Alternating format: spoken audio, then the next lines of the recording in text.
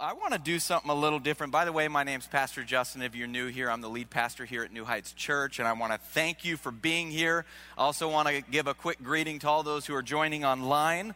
And what we normally do at New Heights Church is we love the Bible, and we preach verse by verse through different books of the Bible, because we believe that Jesus Christ is the authority here, and the way he exercises that authority is through his word. So the best thing that we could do for you is preach God's word. The last few weeks, God has been working on my heart, and so I'm going to do things a little different. We're not going to start the book of Acts. Don't worry, we're going to start next week. We're going to jump in. I can't wait. The book of Acts is one of the most amazing books in the Bible, and I can't wait to unpack it with you guys. But God has been doing something in your pastor's heart, and I just can't escape it. So, it's not like me usually to do this. The Lord, I changed my sermon last night, and I don't know if I've really ever done that. Maybe I have in the past, but that's not like me at all. I usually put about 25 hours, and that's the truth, about 25 hours of work into preparing a sermon each week. And so when the Holy Spirit's challenging me to do something and it's the night before, that always makes me a little nervous. And so today I'm being stretched by the Holy Spirit, but I'm going to be obedient to the Holy Spirit, and I'm going to preach this message, okay? Now, we're jumping. Well, let me start out by saying I've been honest with you about my journey the last maybe 2 months. I've told you and shared with many of you one-on-one that I've in many ways feel like I've had this, I don't want to call it awakening, but I like to call it a renewal, because I've known Jesus from the time I was just a little boy. In fact, the first time I accepted Jesus, where I truly understood what I was doing, I was in kindergarten at 5 years old, sitting in my grandpa's lap, and I didn't know all there was to salvation, but I very much knew what I was doing by making a commitment to Jesus Christ. And I've faithfully followed and served Jesus from the time I was 5, and have experienced his blessings that come with being a Christ follower. Amen? When I was growing up, I was diagnosed with ADHD, or attention deficit disorder, and then I struggled with different anxiety disorders. And I was diagnosed with an obsessive compulsive disorder too. So you mix all those together, it's a perfect storm for a mom and dad. And I was quite a handful. And so I remember growing up, those I had to have everything in order, which is probably why I love expository preaching, because it gives me a path to follow. If I don't have that, sometimes I jump all over and I just go all over. But I liked my life in order. And then at 14 years old, my father was diagnosed with a brain tumor, and all of a sudden it was like everything was out of control for me.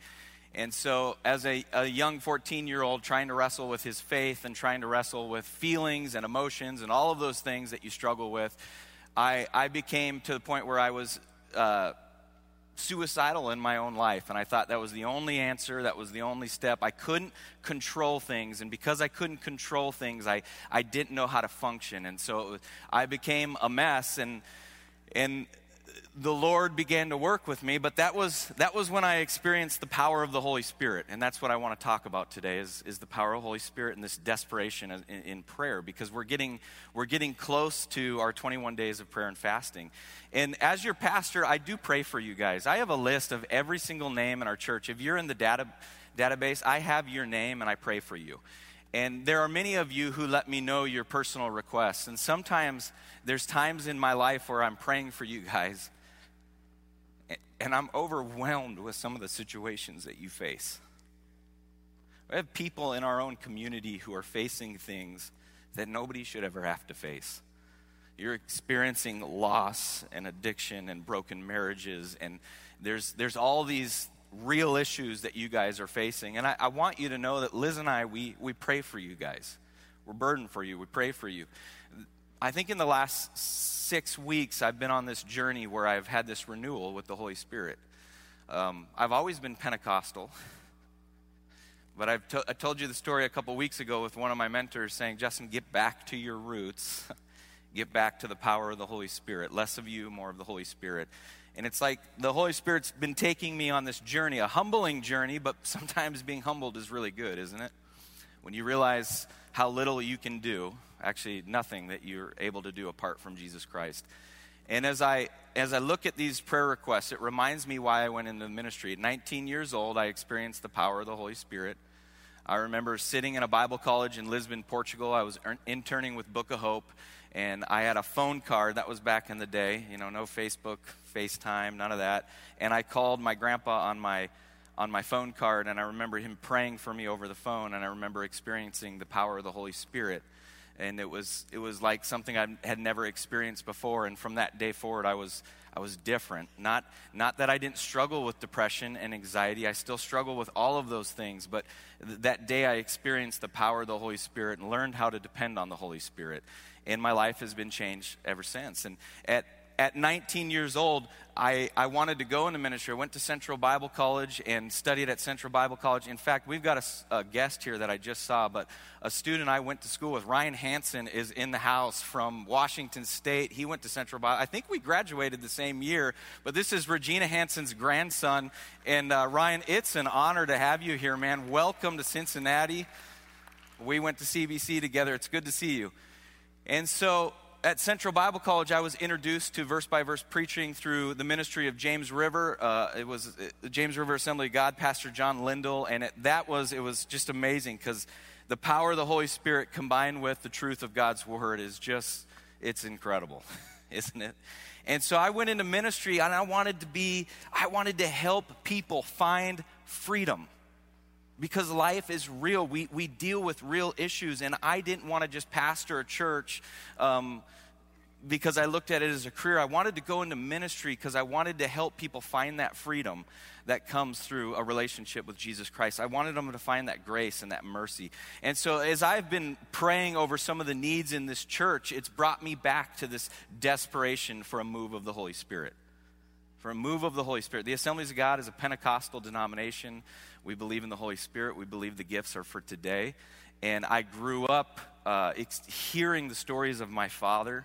I grew up hearing the stories of my grandpa. My grandpa grew up as a missionary kid in China during World War II. They didn't get out, and he was put in a concentration camp. And I got to hear about these miraculous stories of the power of the Holy Spirit while he was in that concentration camp. Then my great-great-grandpa, the stories he would share. I mean, we've heard of these incredible moves of the Holy Spirit, and I want my generation to experience the power of the Holy Spirit. I want the people in this church to experience the power of the Holy Spirit in their own life, in their own circumstance, in their own situation, what they're facing. I want you to experience the power of the Holy Spirit. And so we've always done 21 days of prayer and fasting. But this year, we're going to be very intentional and very focused. And so I want to preach on prayer today. And I'm going to do it very different. You've probably never heard me do a topical message, but I think this is going to be more of a topical. The closest to a topical message you'll ever hear me preach. But we're going to still look at a passage, and we're going to talk about this passage. And then I want to close it's going to be a very unique sermon. It's not going to be very long. Did you hear me? It's not going to be very long because I want to do something at the end of it. I want to leave a time for prayer. And I've been throwing my staff for a loop because every 5 minutes I've been changing it on them. Even Enos, I went in here and I said, Enos, I'm not going to do communion. He says, well, I don't have anything ready. I said, I need you to do communion today and do it before. I'm not going to close with communion. I had written it into the sermon. He says, well, I got to tell Stephen.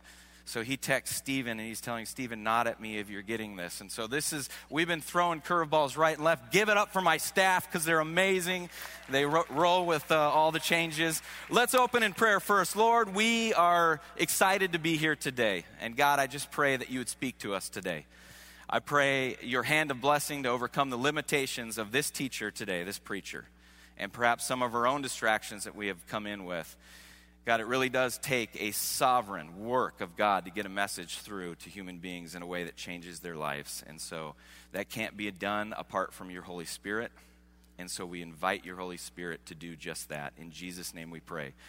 Amen. All right, so I was going to preach on prayer today because Liz and I are calling the church to prayer and fasting, 21 days of prayer and fasting, and that's going to start on the 8th. It's going to go all the way through the 28th. And we're extremely excited about this because fasting does something. Fasting does something, right? Does something in the church. You've heard us say this so many times from the pulpit. Prayer is not it's not just what fuel for the ministry, it is the ministry. Hudson Taylor, a great missionary to China, said, "It's possible to move men through God by prayer alone." E.M. Bounds, who wrote so many great books on prayer, said this: "God shapes the world by prayer. The more praying there is in the world, the better the world will be, the mightier the forces against evil." And Billy Graham once said, "To get nations back on their feet, we must first get down on our knees." And yet, we hear this, we know of the power of prayer, and yet prayer is one of the most neglected spiritual habits of followers of Jesus Christ. According to George Barna, the most time that believers spend in prayer is actually over food, over a meal. We've heard things like God doesn't speak like he used to speak. Have you heard that? You ever heard people say God just doesn't speak like he used to speak? Not when I was young, not in the church I grew up in. Well, somebody said that, and a lady overheard it, and she said, "Pardon me, perhaps it's because most people don't listen like they used to listen." Now, I think both are true. Certainly, God doesn't speak like he did in the Old Testament or even through the apostles in the New Testament, in the sense that there's now written revelations given to us today. But I also think that in our fast-paced society, we don't take nearly the time that our predecessors took in listening to God and talking to God. I was amazed when I studied at Central Bible College, getting to go in and looking at the archives there in Springfield, Missouri. And if you go in the archives, you can read the minutes from different general councils. And I was always amazed to see the amount of time that was spent in prayer in the early days compared to the time that we spend in prayer today. It just shocked me. How many of you have ever seen the movie Castaway, starring Tom Hanks? Love this movie. It's about a castaway. That's why they call it Castaway. Tom Hanks plays the part of a guy named Chuck Nolan. Chuck Nolan's this fast-paced, busy FedEx executive, and his plane that's carrying a bunch of packages goes down somewhere over the South Pacific, and he becomes stranded on this island. He has to learn to survive, and people need fires to survive, so he's got to figure out how to light a fire. And in doing so, he cuts his hand, and it's bleeding, and out of frustration, he grabs this Wilson volleyball that was a part of the packages, and he throws it as hard as he can. Well, later in the movie, he goes and he picks up this volleyball, and he sees that his bloody handprint was left on the volleyball, and so he gives it some eyes and a mouth. He gives this what looked like kind of a firehead, a face. And all of a sudden, he becomes emotionally attached to this volleyball, gives it a name. Of course, he calls it Wilson. And he talks to Wilson every day on this island. He pours his heart out to Wilson. And when he finally decides to escape and he's created his little boat or whatever raft that's going to take him out, he loses Wilson. And it's one of the most emotional scenes of the movie. He is sobbing. He is crying because he lost Wilson, the volleyball, who is his only friend. And here's what's so crazy. Not once in the entire movie does Tom Hanks' character ever pray to God. Not even once. He talks to a volleyball, but he never talks to God. And I don't think it's so far-fetched either that we as people, we might just do the same. So many times we're so willing to talk to friends, counselors, some even talk to the deceased, some will even pray to the deceased, but we find it so hard to talk with God. And I want New Heights Church to spend 21 days of being intentional about talking with God. That's why we're focusing on prayer and fasting in the month of January. I want us to talk to God. Pastor John Lindell, who I referenced before, pastors in Ozark, Missouri, here's what he said, and it's a long quote. But I loved it so much I didn't want to change any of it. Here's what he said about why we fast. There's this dynamic that when we fast as a church, miracles happen. Strongholds are broken. God liberates us. God refocuses us, and we realize his power in our lives in a whole new way. Fasting, he goes on to say, going without food, seeking God is a hunger strike against hell. Fasting causes us to seek and see vertical solutions to horizontal situations.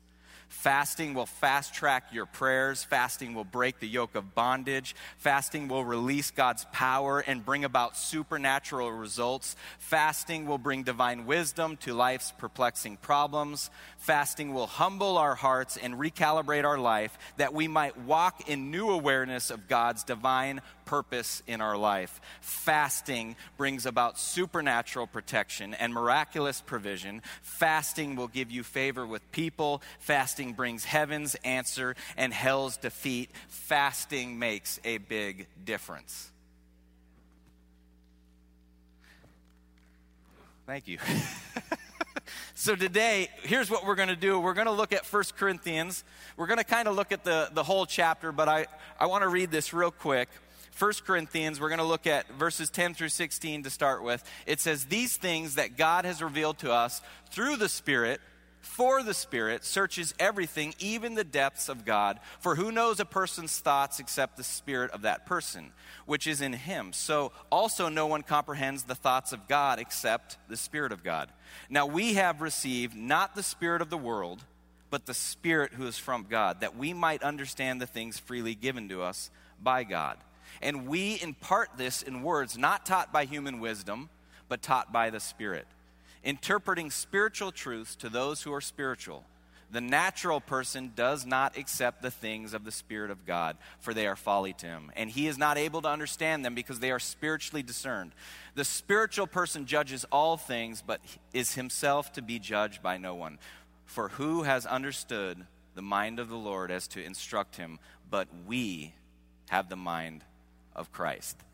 So all throughout this, we see the Spirit over and over and over again. It's the theme for Paul in the book of 1 Corinthians. He's constantly contrasting the wisdom of the world and the wisdom of God, and the spirit of the world and the Spirit of God. And when you come to 1 Corinthians chapter 2, he's talking about how the Spirit of God reveals the deep things of God and who God is. Powerful passage.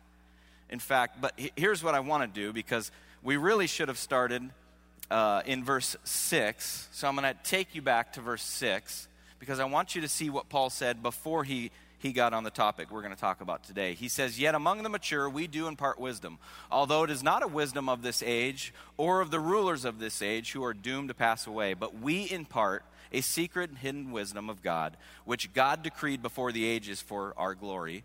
None of the rulers of this age understood this, for if they had, they would not have crucified the Lord of glory.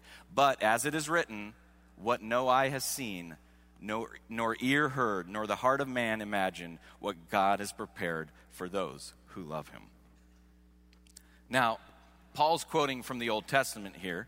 He's quoting from the book of Isaiah chapter 64. And whenever we see the New Testament being quoted, or the New Testament quoting the Old Testament, we need to pause. We need to go back to the Old Testament. We need to see what he's quoting. So I'm going to take you back to Isaiah 64. And before I do that, I want you to know the context here is that God is speaking to his people when they were going through a very difficult time. In fact, it was a time of discipline. And they felt very distant from God because of their sin. And they're longing, Isaiah is about to say, they're longing to see the glory of God. And I want you to hear what he says. So we'll start in verse 1, Isaiah 64, verse 1. It says, "Oh, that you would rend the heavens and come down, that the mountains might quake at your presence, as when fire kindles brushwood and the fire causes water to boil, to make your name known to your adversaries, and that the nations might tremble at your presence. When you did awesome things that we did not look for, you came down, the mountains quaked at your presence. From old, no one has heard or perceived by the ear," this is what Paul's quoting, "no eye has seen a God besides you who acts for those who wait for him." Now, what they're doing is they're remembering back to Exodus, okay? You remember when God brought his people out of slavery in Egypt. He brought them to Mount Sinai, and Mount Sinai, God revealed himself at that mountain, and he revealed himself in a consuming fire. So the picture here is, if you can imagine it, there's smoke billowing up from the mountain. All the people, they're scared to even get near the mountain, and they're seeing the glory of God revealed on the mountain. Now in Isaiah, they're calling out you did awesome things we didn't expect. You came down, the mountains trembled, we trembled before you, and they're asking again, we want to see the glory of God. We want to see it. He says, people have longed to see you revealed in all your glory. And so it's that verse that Paul quotes in 1 Corinthians when he says, no eye has seen, no ear has heard, no mind has conceived what God has prepared for those who love him. But then when you get to verse 10 in 1 Corinthians, when you go back to Paul, when you get to verse 10, he says, well, it's not in there, so I'm going to read it right here. He says, but God has revealed it to us by his Spirit. But God has revealed it to us by his Spirit. Did you catch that? Do you understand how powerful that statement is? What the people in the Old Testament longed to see was a manifestation of God's glory. And Paul says here in the New Testament that God has revealed these things to us by his Spirit. Contrast that. They longed for it. They wanted it. We have it revealed to us by his Spirit. Powerful, powerful statement in the Bible. So if you're taking notes, write this down. Important to know as we head into 21 days of prayer and fasting. And I told you this is going to be quick because I want to do something special at the end. But here's the first thing. Only the Spirit of God knows the fullness of the glory of God. All right? That's what 1 Corinthians 2 is all about. The Spirit searches all things, even the deep things, is what Paul says. And then he uses the comparison. Who knows a man except for the Spirit within the man? Who knows God except for the Spirit of God? Only the Spirit of God knows the fullness of the glory of God.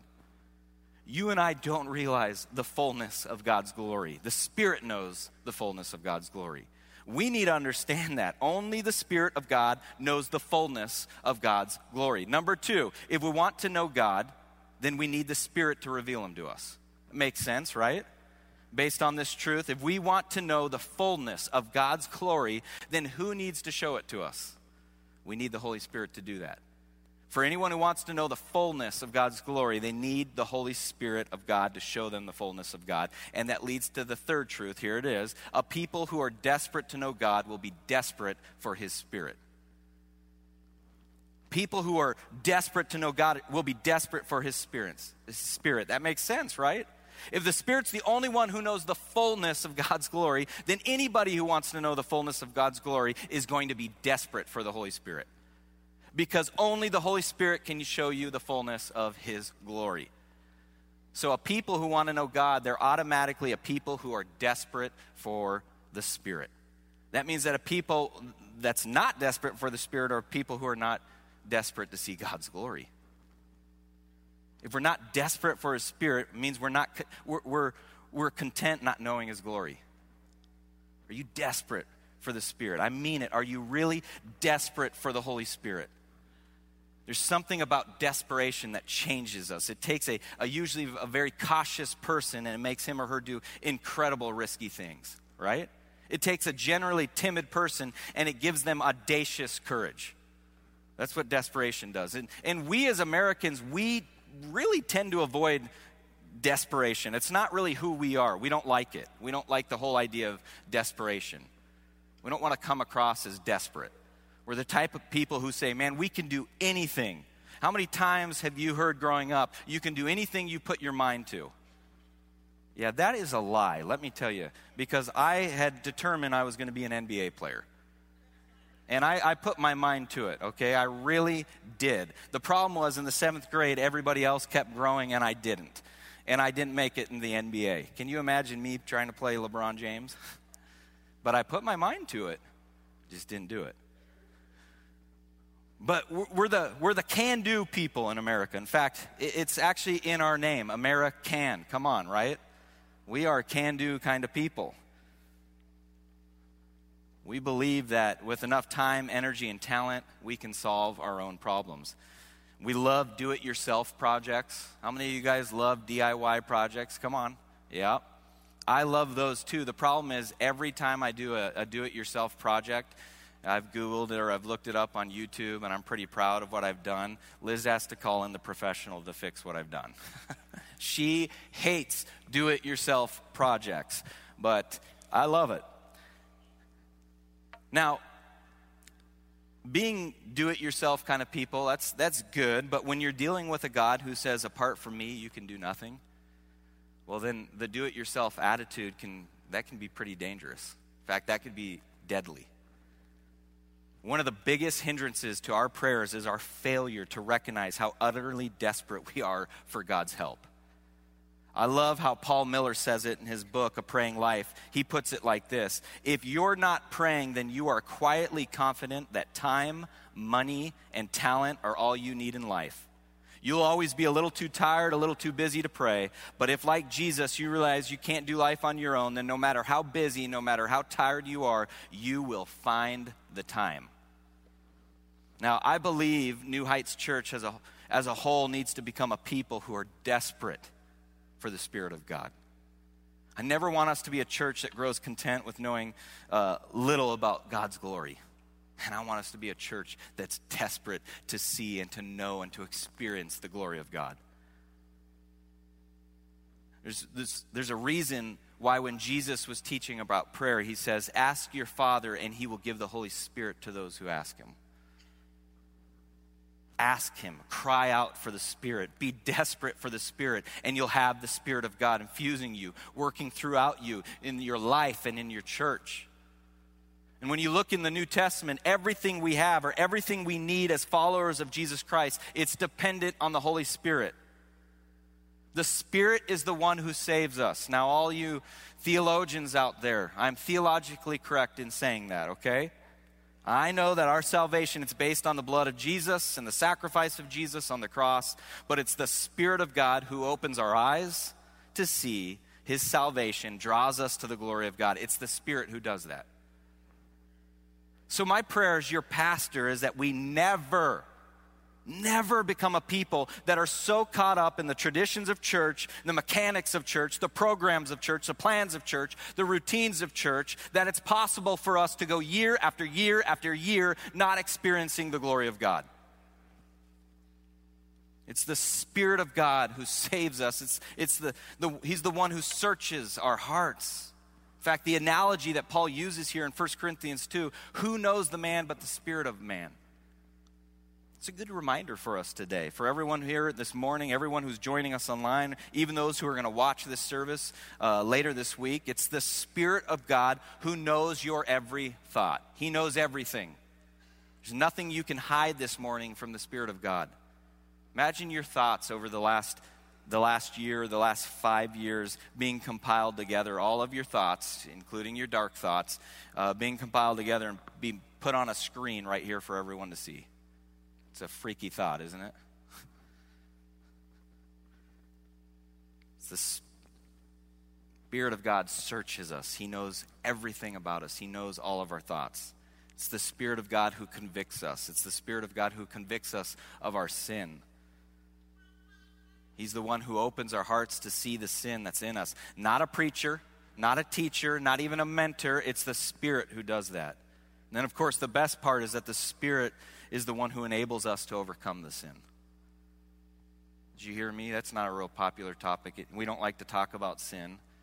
We don't like to think that we're called to overcome it, but we are. And it's the Spirit who enables us and empowers us to overcome sin. We are, as followers of Jesus Christ, to be victorious in our life battling sin. And it's the Holy Spirit who helps us do that. People struggle with sin, sometimes allow that struggle to convince them that they can never overcome it. But you can overcome it if you submit to the power of the Holy Spirit. The Holy Spirit alone gives power to overcome sin. That's why in Romans 8:13 it says, if by the Spirit you put to death the misdeeds of the body, you will live. Spirit alone can do that. We need the Holy Spirit in our everyday life. We need the Holy Spirit. You know, many times we hear the word. We do this every week. If you're a part of New Heights Church, every week that you come here, we literally go through the word verse by verse. Very intentional about that. I want to make sure that you are getting the word. When we don't have Sunday nights anymore, we don't have all these midweek services, Sunday school, we've lost all that. We need to get it back, amen? I won't get into that. That's for another day. We've lost those different times that we can communicate God's word, that we could come together. So when I get you here on a Sunday morning, I'm going to make sure you hear God's word. So a lot of times we'll come every single week, we'll hear the word. We see what it says every single Sunday morning as we gather. And then we wonder, or we'll even wrestle as we walk out, how does this look in my life? How do I lead my family in the light of this? And I want you to know only the Holy Spirit can answer that question. I can't answer that. I want to help as much as I can. That's why I point you to God's word. But it's the Spirit of God who you need in order to apply it to your own life, the Holy Spirit. You know what else? Jesus gave the church a mission that honestly, from a logical point of view, looks absolutely impossible. I mean, how in the world are we going to go into all the world and preach the gospel? Make disciples in a world that's becoming more and more hostile towards our message. How are we going to do that? How are we as a church in Fairfield, Ohio, going to reach all the different cultures that are represented in our community and bring them together? How are we going to do that? Through the Holy Spirit. It's the Holy Spirit who's going to empower us for life and for claiming the gospel. It's through the Holy Spirit. You see, we're about to jump into the book of Acts, and we're going to see a people who are desperate for the Holy Spirit. They wanted to see people come to know Jesus. They wanted to have people hear his message. They want to see coworkers. They want to see family members come to know Jesus. And all throughout Acts, we see a people that are desperate for the Spirit because they know that they need the power of the Spirit to share the gospel with people in a way that those people would respond. They knew they needed the power of the Holy Spirit, and so they were desperate for the Holy Spirit. If we want to see people come to Jesus, then if we want to see family members come to Jesus, we have to be a people who are desperate for the Holy Spirit. So my question today is, are you desperate for the Holy Spirit? Are we as a church desperate for the Holy Spirit? And I think a good indicator of that, a good indicator of our desperation is prayer. Prayer is a good indicator of whether we are desperate for the Holy Spirit. And I, as your pastor, your spiritual leader, I set the tone for our spiritual direction. And I need a lead. I need to lead you in that direction. Lead us to become a people who cry out to God like we really need him, like we're desperate. Have you ever been desperate for something? I remember my son Asher, when we were missionaries, we came home for furlough and we were in Washington State doing some itineration, and I went to Safeway to buy some donuts. We call them maple bars in Washington. I think you guys call them Long Johns here. And I told him Washington's got the best maple bars. So I took him into Safeway and I had bought him some gummy worms, and he began to choke on the gummy worm. And I was trained in CPR and knew doing the Heimlich maneuver. I knew how to do that. I worked in Alaska and I had to be trained for that. And so I took him, and I remember I kept trying and I couldn't get the gummy worm to come out. And I remember he started to turn purple, and I remember he started to foam at his mouth, and I got desperate. I was desperate because I thought my son is going to die if I can't get help.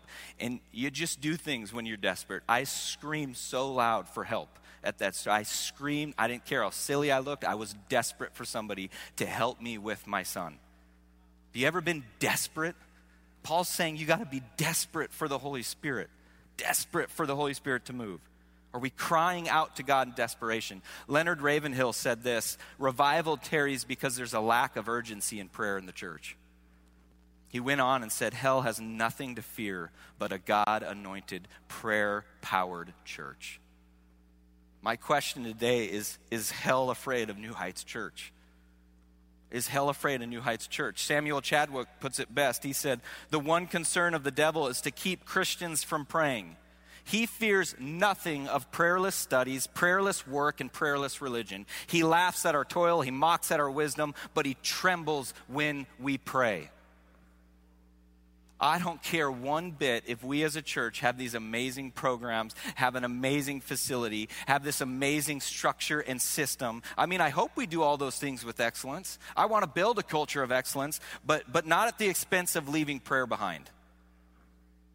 And so this morning, I want us to pray. I want us to come aside from the routine, and I want us to be a church on our face before God in prayer, desperate for his Spirit to do things that I just mentioned, to convict us of sin, to bring salvation in this room and in our families and in our circles of influence, to bring us to a place of deeper confession, to bring us to a place of desperation and hunger for God, to awaken us by his Spirit out of our apathy and indifference that we so easily fall into. That God would be glorified in this building through us as his people. That New Heights Church would be a church known because God is glorified here. A place where people are healed, delivered from addiction, marriages are restored, forgiveness is experienced, and forgiveness is given. We say prayer it's not just what fuels the ministry, it is the ministry. We say it over and over and over, but do we mean it? And I'm taking full responsibility as your pastor. Do I mean it when I say that? Does our culture show that we believe that? It's a value that I got from a pastor by the name of J.D. Greer, who pastors in North Carolina. He calls it a plumb line for his church. When I first heard him teach on it, I loved it so much. I said, we're going to do that at our church. He said Solomon had built God's temple, and during their first worship service, God's presence had come so near that the priests themselves couldn't even set foot in God's house. Now, I'm not sure what I would have done if I was there, if I saw God face to face in all his majesty. Not sure how I would have responded, but the Bible says how Solomon responded. It says Solomon prayed. He prayed. Solomon's prayer, it's recorded in 1 Kings 8. There's so much wisdom packed into this prayer, but there's one point I think we oftentimes overlook. And it's this, when Solomon says, they shall hear of your great name and your mighty hand and your outstretched arm when he comes and prays towards this house. In other words, the foreigner was supposed to hear about this prayer-answering God and come to the temple and experience a prayer-answering God. Did you know that's the reputation that we're supposed to have in Jesus' name, in our community? All throughout Scripture, God presents answered prayer as a critical part of his people's witness. When Moses described to Israel what would distinguish them from every other nation on earth, he said that answered prayer would be the distinguishing mark. Deuteronomy 4:7, for what great nation is there that has God so near to it as the Lord our God is to us, for whatever reason we may call upon him? That's the distinguishing mark, answered prayer. Not the most amazing music, not the most incredible lights, not the most amazing sound system, the most talented singers, not even good preaching, not even radical generosity, but answered prayer. Answered prayer. When Elijah wanted to demonstrate to Israel which God was the true God, what was the test? Let's see which one is a prayer-answering God. That's what he said. Only God answered. You know, the most amazing fact about Solomon's temple, it was only meant to be a shadow of a truer temple to come. Not a building filled with God's presence, but a person. And that person was Jesus. We see all the power of God's glory packed into a single human being. What God did for Israel through the temple, cleansing sins through the sacrifice of lambs, he would do for the world through Jesus, the true and better temple. And now we as believers, we're called by his name. We are Jesus' temple, called to intercede for the world as Jesus did, to testify to the same prayer-answering God that Solomon and Moses and Elijah knew. There's a story from the early church where the apostles were taking care of the needs of widows, but it was taking up all their time, all their energy. And they asked for volunteers from the church to help them. These people became the first deacons. And so they did this so they could devote themselves to prayer and ministry of the word. Now, as a pastor, I'm to point you to the Bible, and I try to do that. I try to be faithful every week to point you to God's word. You don't need my opinion or my philosophy. You need God's word in your life. But what about prayer? What about prayer? Because teaching the word is not all I'm supposed to do. What about prayer? We usually think of prayer as a part of the preparation for ministry of the word. But it's not written that way. Prayer doesn't just fuel the ministry. Prayer is the ministry. Prayer is the ministry. What if we saw prayer times at the end of our service, not just as if you've really been moved. If you've really been moved, here's a relief valve. But as one of the primary ministries of our church. What if prayer was the most important part of any worship experience that we do here at New Heights Church? Jesus said, my house shall be called a house of prayer for all nations, not a house of preaching. Is that how somebody would describe our church, New Heights Church? Is this a house of prayer? Man, we put all kinds of energy into all kinds of stuff here at our church. But God has convicted me that if we don't put the same amount of energy into everything else we do, he's not going to move. I want New Heights Church to be known as praying people. I want Cincinnati and the world to hear about our answered prayer, like Solomon promised they would. Now, I'm not telling you, you can't force God to answer your prayers, but I can guarantee this, he's not going to answer your prayers if you aren't praying them. Are we out praying for people, for our unbelieving neighbors, for our family, for our coworkers, for the server at Starbucks? Are we praying for them? I get it. People are going to be resistant to hearing the gospel, but they are far more receptive to having you pray for them. So ask, how can you pray for them? Listen to what they say and then do it. 2 weeks ago I was out with a couple from our church.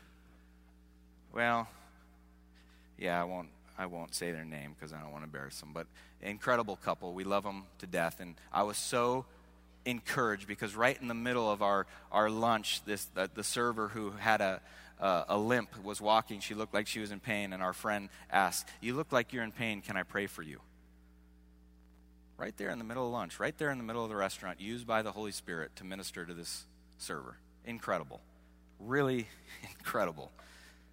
So ask, how can you pray? How can you pray for people? Did you know at no point in Jesus' ministry was he more furious than when Israel had obscured the prayer ministry that was supposed to reach the Gentiles? Go look it up for yourself. Go look up Luke chapter 19, verse 46. Have we obscured that here at New Heights Church? Because if we have, we don't have to wait on a cloud to descend from heaven. We can join with Solomon today, right now, and say, "O Lord God of Israel, there is no God like you in heaven above or on earth beneath." I can't think of a better way to close the service today than by praying. By praying. Are we desperate for the Holy Spirit? So I'm going to do something that's a little out of my comfort zone, and I'm going to do an invitation to come up to the altar and to pray. Now, you can pray in your seat. That's okay, too. But I'm telling you, there's something that's powerful when we respond to the Holy Spirit. You look through all of the Bible, Jesus constantly is giving these invitations. It's not like it's a step A plus step B, and then you're going to get this. But Jesus is constantly extending an invitation. He's constantly reaching out his hand. There were times where he was ministering to people and he would extend an invitation, and it was the faith of the person that would accept the invitation, and then all of a sudden we saw the Holy Spirit move. I want to extend an invitation to the altar. There's power when we pray together. But we're going to close today's service. That was kind of a sermon. We're going to close today by praying. And I want to challenge you to be intentional during the 21 days of prayer and fasting. I want to challenge you. You don't have to fast for 21 days without any food at all. There's something that you can fast. For 21 days, I want you to be intentional about seeking God. I want you to be desperate for the Holy Spirit. I've heard pastors say this all my life. It's not just rhetoric to me. I believe that God is going to do something in the year 2023 here at New Heights Church. I believe that the Holy Spirit's about to break loose. I believe that we're going to become a people desperate for the Holy Spirit. And I believe God is going to be glorified in this church and in the lives of those who attended. Amen? So as the worship team closes out, they lead us in worship. I'm inviting everybody who, this is not a salvation call. This is everybody who just wants to see the power of the Holy Spirit move in their lives, in their families, whatever you're facing. You just want to see the power of the Holy Spirit. I'm extending an invitation to you today. We're going to pray at the altar, and when we're done, they're going to dismiss us. You are dismissed at noon. Don't feel like you have to stay, but I want to make sure that we have 20 minutes where we just seek the power of the Holy Spirit. Father, we love you. We praise you. Thank you for being a God that answers prayer. Thank you for the Holy Spirit that gives us the power and the boldness to live out the life you've called us to live, to fulfill the mission you've called us to fulfill. And God, I am praying for a breakthrough. God, I am lifting up all the needs in this place to you. There are some big, big needs. I'm praying for marriages to be restored, for relationships to be restored. I'm praying for people to be delivered from addictions. I am praying for the power of the Holy Spirit to move in our lives. Bring us to a place where we're desperate for you. We're desperate to see you glorified in our families, in our life, in our church, and in our community. We want to see a move of the Holy Spirit. We recognize we cannot do this alone. What you've called us to do, we can't do it without the power of the Holy Spirit. Apart from you, we can do nothing. We realize that today. And we need the Holy Spirit in our lives. I pray this in Jesus' name. Amen.